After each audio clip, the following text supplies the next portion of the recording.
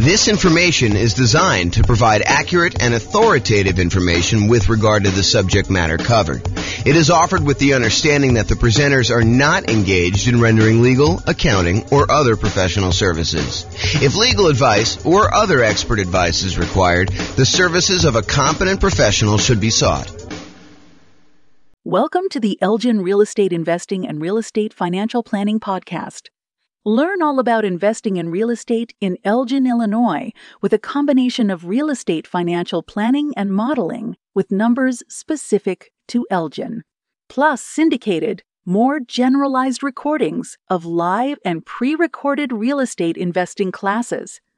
Not all of them specific to Elgin.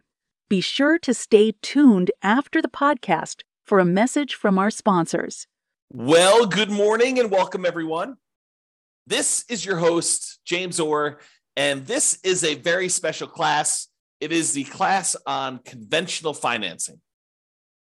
And it is intended to be like a good overview class of the conventional financing options for real estate investors.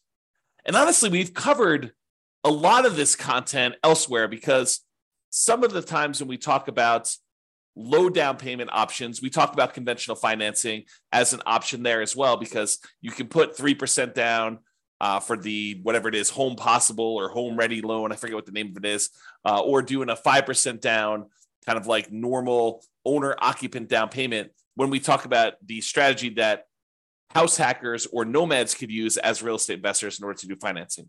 But today we're going to primarily focus on going over conventional financing in the context of putting 15% down on the low end, and in most cases, probably putting 20 or 25% down by choice. You can do conventional financing with as little as 15% down. However, I think a lot of investors are going to choose to bump up to at least 20%.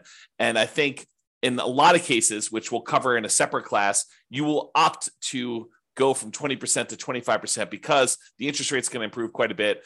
And you're also going to be borrowing less money, so the cash flow will improve. So one of the kind of strategies for improving cash flow, we're kind of in this market where prices have gone up very rapidly over the last few years. Interest rates are up quite a bit, and rents are sort of lagging behind. So cash flow, even though cash flow is probably more important than ever, cash flow is harder to come by. And so a lot of you folks are going to decide that it may be better for me to save up to 25% instead of just saving up to 20% so that I can borrow less of an impact from those higher interest rates. And the interest rate does improve when you go from that 20% to that 25%. And it's pretty significant, which will really help improve cash flow on these properties. And some of you may actually choose to forego financing altogether and buy properties free and clear, which we'll cover in future classes as well. Okay, so let's talk about conventional financing. So why conventional financing? You know, some investors will be obsessed with nothing down options like the USDA or the VA, or doing some type of like really idealistic BRRRR strategy where you can go buy properties at such a deep discount that you can do the work and pull all of your money back out after you have time to refinance it 12 months down the line. Or they'll be obsessed with low down payment options like doing house hacking or the nomad strategy where you're putting 3% down for conventional financing or 3.5% down for FHA. Maybe you're buying a single family home with FHA or a duplex or a triplex or a fourplex, or maybe you're going to go buy a single family home with 5% down conventional financing. All of those kind of like low down financing options. So there'll be some people that are obsessed with that. And some of you guys will be doing that out of necessity, that you don't have down payments. And I totally understand that. If you're just getting started, and you're trying to kind of amass, if you're familiar with my concept of that first 100K, sometimes you really need to get started and you're willing to take on additional risk by doing some investing with nothing down or low down in order to get into that first property. However, about 1/3 of all real estate transactions are purchased for cash. And here is the latest Redfin data going through, I think pretty much March, if I'm not mistaken. That definitely shows January of 2023 on here, but I believe it's actually just not showing enough granularity for you to see that it's going through to March. But it shows you what percentage. And so you could see going all the way back to 2011, which at this point is 12 years ago, you could see that it kind of fluctuates the share of U.S. homes purchased with cash. And so you can see that, it's just over 30% there. We kind of peaked out at whatever this is, 37% or so in the 2013 sort of era. And you can see that there's, a little bit of movement here, but the low was about 20% of properties being purchased with cash. And that was in April of 2020, which when interest rates were really, really, really low, right after COVID, it doesn't surprise me that a lot of people decided to finance properties then. When you can get a 3% interest rate on buying an investment property or 3% interest rate buying an owner-occupant or lower than that if you're buying an owner-occupant, I think we were seeing really, really low around that time. It wouldn't surprise me that cash purchases were at all-time low. But now we've kind of had interest rates kind of creeping up, and the number of properties or percentage of properties that are purchased all cash is pushing whatever this is, 32% or so. And that is a local high. We're basically, for the last 9 years, that is the highest we've seen all cash purchases, which if you ever see me do my presentation on, how much longer it takes to achieve financial independence, if you wait that really, really, really long time to save up enough money to buy a property all cash, then you buy that property all cash and you save up to buy the next one all cash. And you kind of do that as your strategy to acquire rental properties as quickly as you can, even though it seems like it's really, really long. It's not that much longer than if you save up and put 5% down or 20% down or 25% down in order to buy rental properties, because the cash flow on an all cash purchase is significantly better than the cash flow you're seeing on a 5% down or 20% down or 25% down sort of purchase. And so you get to financial independence not that much slower, in some cases, maybe even faster. So I'll do another class on that coming up here, but realize that it's not as bad as you might think to do all cash as a strategy. Okay, so with that being said, about 1/3 of all these are purchased for cash, and that's been pretty consistent. And there will be investors seduced by the siren song of creative financing. Those that are attracted to the idea of going and finding, some type of seller, motivated or otherwise, or distressed property of some type, and trying to structure creative owner financing or wrap financing or subject to, or acquiring properties on a lease with an option or lease purchase contract, or do an installment land contract or contract for deed, or in some cases maybe doing loan assumption if you're doing some type of house hacking where you're trying to assume a really good low interest rate loan of some type. So there will be a lot of you, I wouldn't say a lot of you, but there will be some of you who will be seduced by this creative financing and are willing to do more of the real estate entrepreneurship of being in the business of going out there and finding deals, finding motivated sellers so that you can structure these creative financing deals. I don't think everybody is attracted to those. I think some people are, and there are some compelling reasons to do it, but it's not the only way to do this. It's not the only way to achieve financial independence. So regardless of which path you choose, I think having this foundational knowledge of conventional investor financing will help you. Whether you decide to do all cash, I think it's helpful to understand the trade-offs you're making by doing all cash versus doing conventional financing. If you're going to go do this creative financing stuff and you're going to be taking over some loans, subject to or wrap financing or whatever, might it help you to understand how conventional financing works, how it's structured, like what the terms are typically for that? I think it's super helpful. So, having this background knowledge, I think will be helpful regardless of whether you do it or not. And a lot of you are going to choose to do it anyway. Okay. So a quick review of the different financing options that we've already covered in various classes, and go dig into those if you want more information. But here is a really quick overview of the other financing options available. First thing we're going to start off with is the entire creative financing family, which is owner financing, wrap financing, loan assumption, rent to own, lease option, lease purchase, the agreement for deed, bond for deed, contract for deed, installment land contract group, and then subject to, where you buy the property and you leave the existing financing in place. So all of those are available to you if you decide to go the creative financing route. And usually you'll find those by doing your own marketing or doing your own legwork in order to find some type of motivated seller. You usually don't find those inside the MLS. There are probably exceptions. I know I bought at least one property outside the MLS subject to before, but it was exceptional. And it was only one. So really, really unlikely for you to find those types of deals there. As far as down payments go, I think it is likely for you to be able to negotiate some low down payment options when you're doing creative financing.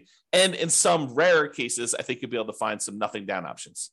Another option for financing would be private money.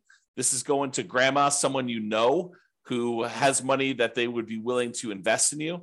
and you'll be very likely to be able to negotiate low down payment options on those as well. And in some cases, grandma may not require anything down at all. I would say it's based primarily on relationship and trust and a little bit of negotiating, and the quality of the deal can definitely help, especially with certain private lenders, depending on who you're talking to. The kind of complementary group of financing to private money is hard money. Hard money is money from people who are in the business of loaning money secured by real estate. You are very likely to be able to negotiate a relatively low down payment option with those. In some rare cases where you have an exceptional deal, you can probably be able to negotiate a nothing down option with some hard money lenders. It's usually based on the quality of the deal and maybe a little bit of negotiation. And generally for the hard money, we're talking about commercial properties only. By commercial properties, I mean a property you are not moving into yourself. So it's really hard to do a hard money loan on a property you're moving into, usually because the hard money lenders do not want to get involved in the consumer loan regulations. And so they only want to do loans where you are not moving in. So typically not good for house hackers or nomads if you're trying to do some type of hard money. Private money could totally work with those, and creative financing could totally work with those. But hard money is probably going to be a no-go for trying to structure any type of owner-occupant situation with those. And then the typical ones we use for house hackers and nomads, VA financing. It's a nothing down loan option. It requires you to have VA eligibility, which requires pretty much that you've been a veteran. It can be used for single-family homes, duplexes, triplexes, or fourplexes. It's one of the two loan programs that we can easily use for nothing down or low down in order to acquire those multifamily properties up to 4 units. The other one being FHA. So a VA is a pretty good option if you're trying to do house hacking and nomad. I think that's probably one of your first choices for the first loan you get if you have that eligibility. If you don't worry about it. Move on to the next one. USDA financing is also nothing down, and it requires that it be a rural property. You'll need to check the USDA eligibility map on their website. Just do a search for USDA eligibility map in Google, and it will show you the USDA's website where you can actually go and check to see if a property is considered rural for the sake of getting a USDA nothing down loan on that. So it's not usually going to be in major cities. It'll be on the outskirts. So you may have to drive. So if you're really looking for a nothing down loan program, it may mean that you're commuting to wherever you work or anything like that in order to be able to get the nothing down option, which is completely fine. That is a sacrifice I think a lot of investors are willing to make and should be willing to make. So those can only be used for single family homes and is nothing down loan program. Then there's FHA financing. That's usually 3.5% down. You can put more down, but I'm showing you the minimums. And FHA is the other one that allows you to buy single family homes plus duplexes, triplexes, or fourplexes in order to acquire those properties. Especially if you're doing house hacking or you're doing nomad strategy, both of those work great for those. All of those so far, the VA financing, the USDA, and FHA, all require that you own or occupy the property. You need to move into one of the units, or the only unit if it's a single family home. So you're required to move in. And then conventional financing, if you're putting less than 15% down, you will need to own or occupy. If you're putting more than 15% down and you're getting a non-owner occupant loan, you can buy those without moving into them. And so a lot of real estate investors are going to be using conventional loans to buy their non-owner occupants investor loan type properties where they're not required to move in. Now, if you do move in, you can get owner occupant financing, which has much better interest rates, and you could do as low as 3% down or doing more commonly the 5% down conventional financing program to do that. And it's usually only for single family homes unless you get up to a much higher down payment for those. All right. And then usually there's in some markets, there is down payment assistance available, and that is often combined with FHA. And it may help you kind of offset some of the down payment or all the down payment, depending on the program that they have there. So usually for nomads or house hackers, that could be an additional strategy. There may also be in your local marketplace, local banks or credit unions that offer low down payment and nothing down loan programs. From time to time, we see those as well. Okay, so that's a review of all the different financing options that we've covered before in other classes. This is the creative financing, which I just covered before, so I'm not going to cover it again. And now let's talk about conventional financing, and specifically conventional financing for investors putting at least 15% down. So you could go and do these for nomads or house hackers. You could move into the property and live there if you wanted to. However, realize that is not the norm. And And by not the norm, I mean that a lot of investors are not going to be moving into the properties. They're going to be putting 20% down or 25% down. You can put as low as 15% down and do that. But I think that it's a smaller group of people that are using these loans in order to do house hacking or nomading. Even though I'd like to change that. I would like to have more nomads and house hackers use conventional financing. All right, so conventional finance here primarily talking about Fannie Mae or Freddie Mac. They're quasi-government organizations, is my understanding. Go talk to your lender if you really want to do, or search online. But they are, my understanding is they're sort of like government-ish sort of programs, but they're not actually government loans. But I don't know. I'm not sure I understand all the nuances of that, but you can go look it up if you want to. We typically use fixed interest rates when we do these. So you can do variable rate loans on some of these, but in a lot of cases, I would encourage you to consider trying to do fixed rate financing if you're going to get these loans. It's one of the few loan products that has these fixed rate things. If you're going to do portfolio loans, a lot of times those do not have fixed rate financing. There's some exceptions to that. Like our local portfolio lender is one of the more popular ones that we go to. They do have fixed rate financing for 15-year loans, but if you do a 30-year loan, they're variable. So with conventional financing, though, not portfolio, then they tend to be fixed rate. I like to do 30-year amortization loans, which means that you're doing a 30-year term on the loan and the loan will be completely paid off after 30 years. Why don't we normally do 15-year loans when we're doing conventional financing? Well, why would you want to? I mean, I think one of the reasons why is you get lower interest rates typically if you do a 15-year loan versus a 30-year loan. But why don't we typically do that with investment properties? I think one of the big reasons why investors would not choose 15-year loans when doing conventional is the payment is going to be so much higher that it's going to have pretty significantly worse cash flow because you have to pay off the entire balance of the loan over that 15-year period. So that's, I think, one of the reasons why people don't do it. Although some investors, especially investors that they have a lot of income from their job and they're able to handle that worse cash flow on their properties, especially if they're trying to do some type of early retirement or they're starting later and they have a very limited time until they get to their kind of retirement age. Some of them may choose to do 15-year financing, although in most cases, when I've talked to clients in the past about the differences between 30-year and 15-year, I tend to explain to them that why don't you do a 30-year loan? And if you want to pay ahead, you can, but realize that the return you're getting by paying ahead is the interest rate of the loan. And I think in a lot of cases, you could do better by taking that money and investing somewhere else. Even if you were going to do a 30-year loan, take the extra money that you would have actually spent on doing a 15-year loan, invest that in something like bonds, CDs, money market accounts, stocks, or some other real estate investment as another example, but something other than paying down the loan and getting a higher rate of return than what you would have gotten by paying down that loan each month, because the return you're getting is actually the interest rate of the underlying loan itself.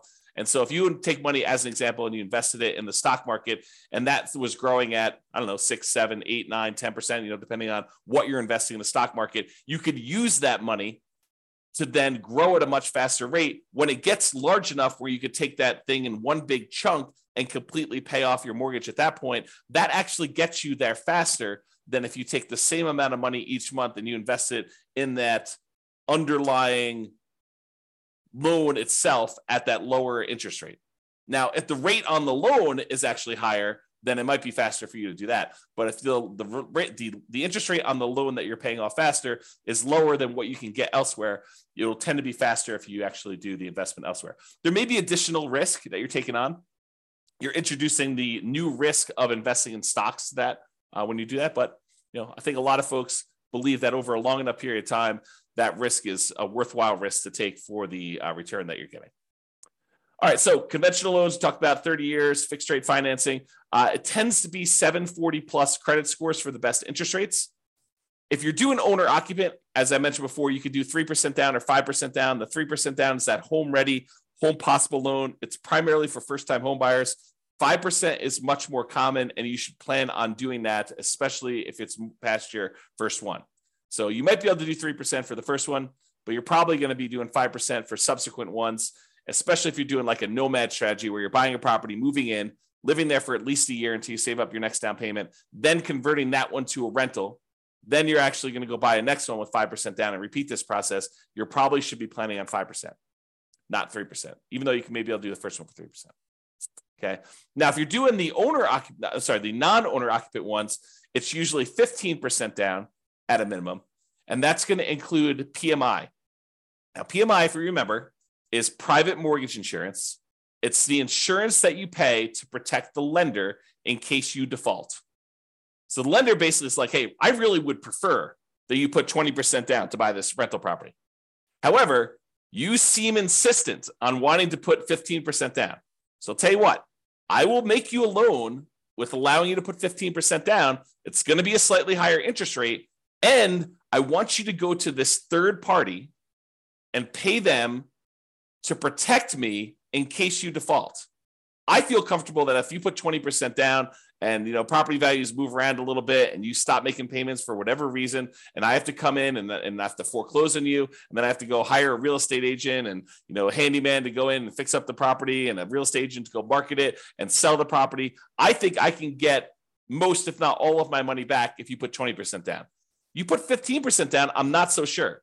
I think it might be close depending on what happens in the marketplace and what you end up doing. And so I want to protect myself. And the way I protect myself is I have you pay a third-party insurance company that will pay out if I actually need to foreclose on you and I sell the property at a loss. So they're the ones, third party, that's protecting the lender in case you default.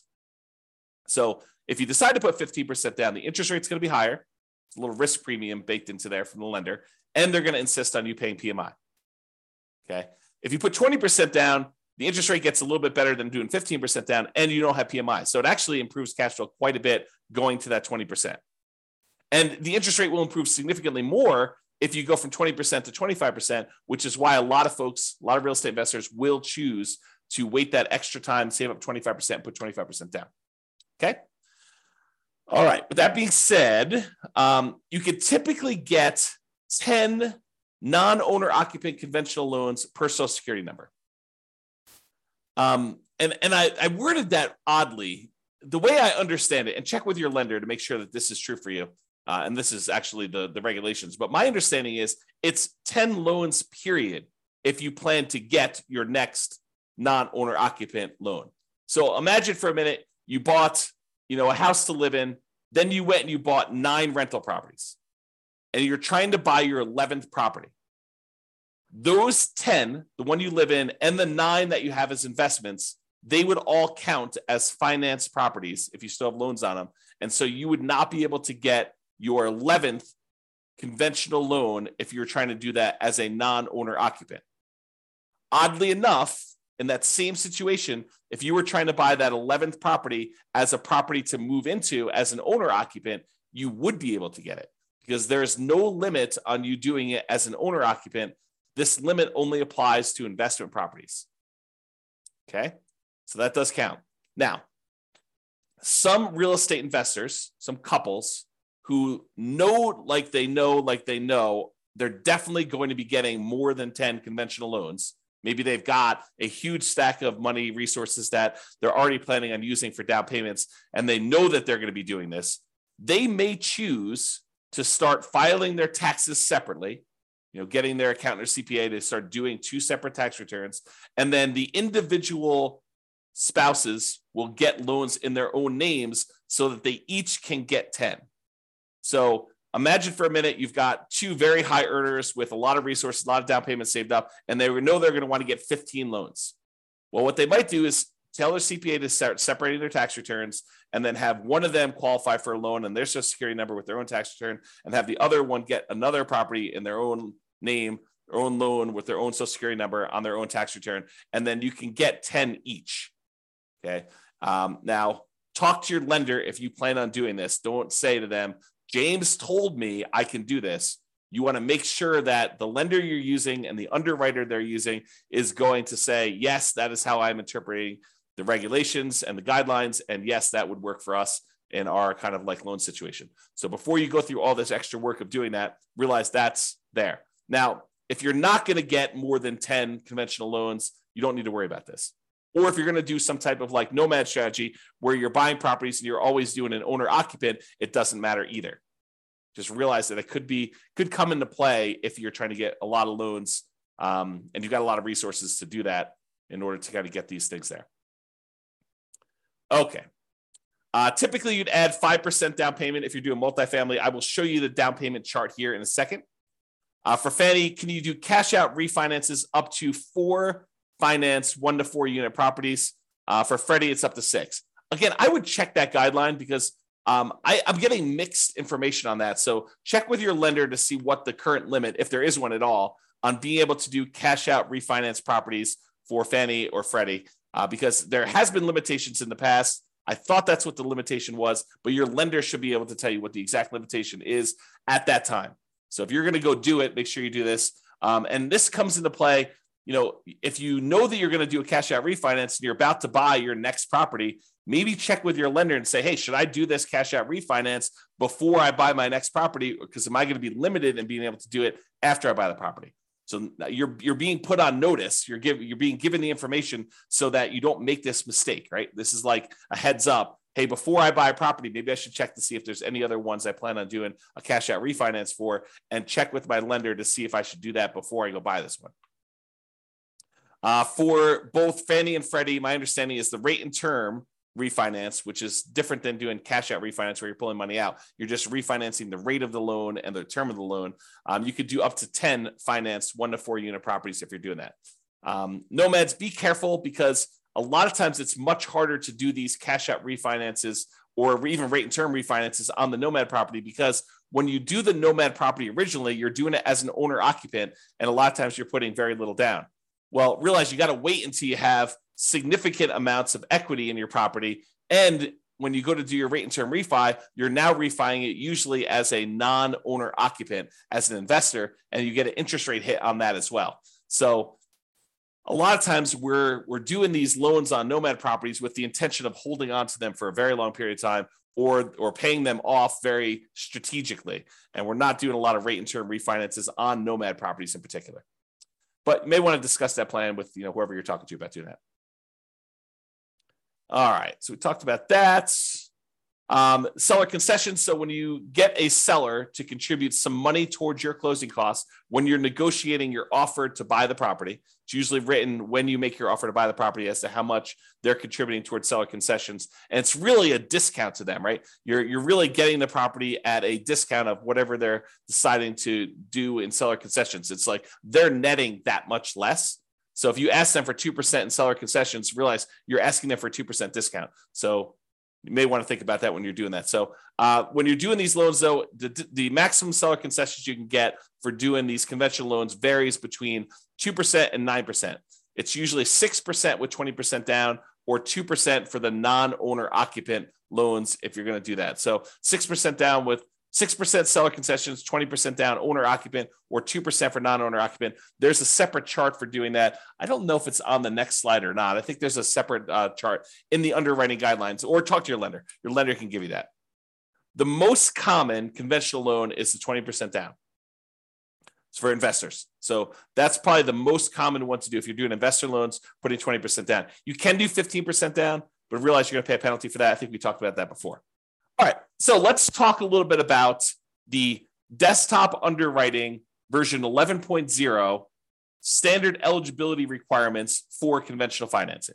And this just walks you through. This is directly from the underwriting guidelines. You can look this up online, look up Fannie Mae underwriting guidelines or selling guidelines, or the Freddie Mac underwriting guidelines, and you'll see different charts for different situations. I just pulled out one of them for probably more common, or call your lender and actually get your lender to walk you through what your situation is here. But they're usually using something like this. So there's a section here for principal residence. We covered that in a previous class. I'm not going to cover that today. There's a whole section here on doing second homes, which is a little bit different. Usually it's about 10% down for doing those on a purchase. And then you have this whole section for investment properties.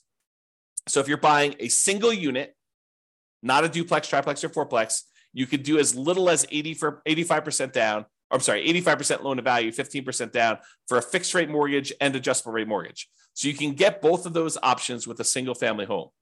If you're doing a duplex, triplex, or fourplex, they require 25% down. That's what this is showing here.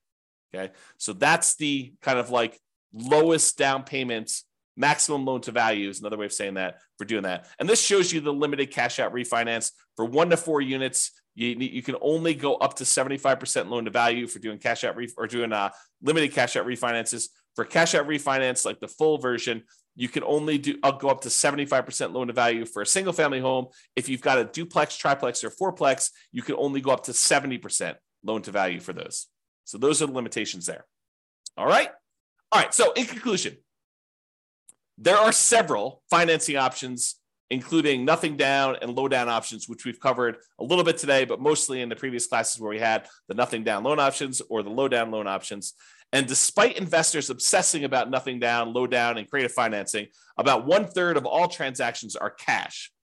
And many of the other ones remaining are going to be conventional financing. I think having a really good working knowledge of conventional financing is foundational and will serve you regardless of what type of financing you opt to utilize, especially if you're going to do conventional financing. So that's all I got for you today. I hope that was helpful. Just kind of a good kind of like conventional financing primer or conventional financing 101 to give you an overview of how conventional financing works and kind of where it fits into the overall financing picture. This has been James Orr. Hope you have a great day. Bye-bye for now. With home prices up, mortgage interest rates up, and rents up, but not quite enough to counteract the higher prices and interest rates, cash flow on rental properties in Elgin is harder than ever. Book a call with the Real Estate Financial Planner to apply our proprietary 88 strategies to improve cash flow on your rentals. See the show notes for a link to schedule your call and improve your cash flow today. If you're a real estate agent, lender, or professional in Elgin that wants to help our real estate investor listeners, consider reaching out to learn about collaboration opportunities with this podcast. We'd love to add more value to our listeners by having you assist our investors buy, sell, and finance their real estate investments. See the show notes to schedule a call to discuss collaboration opportunities.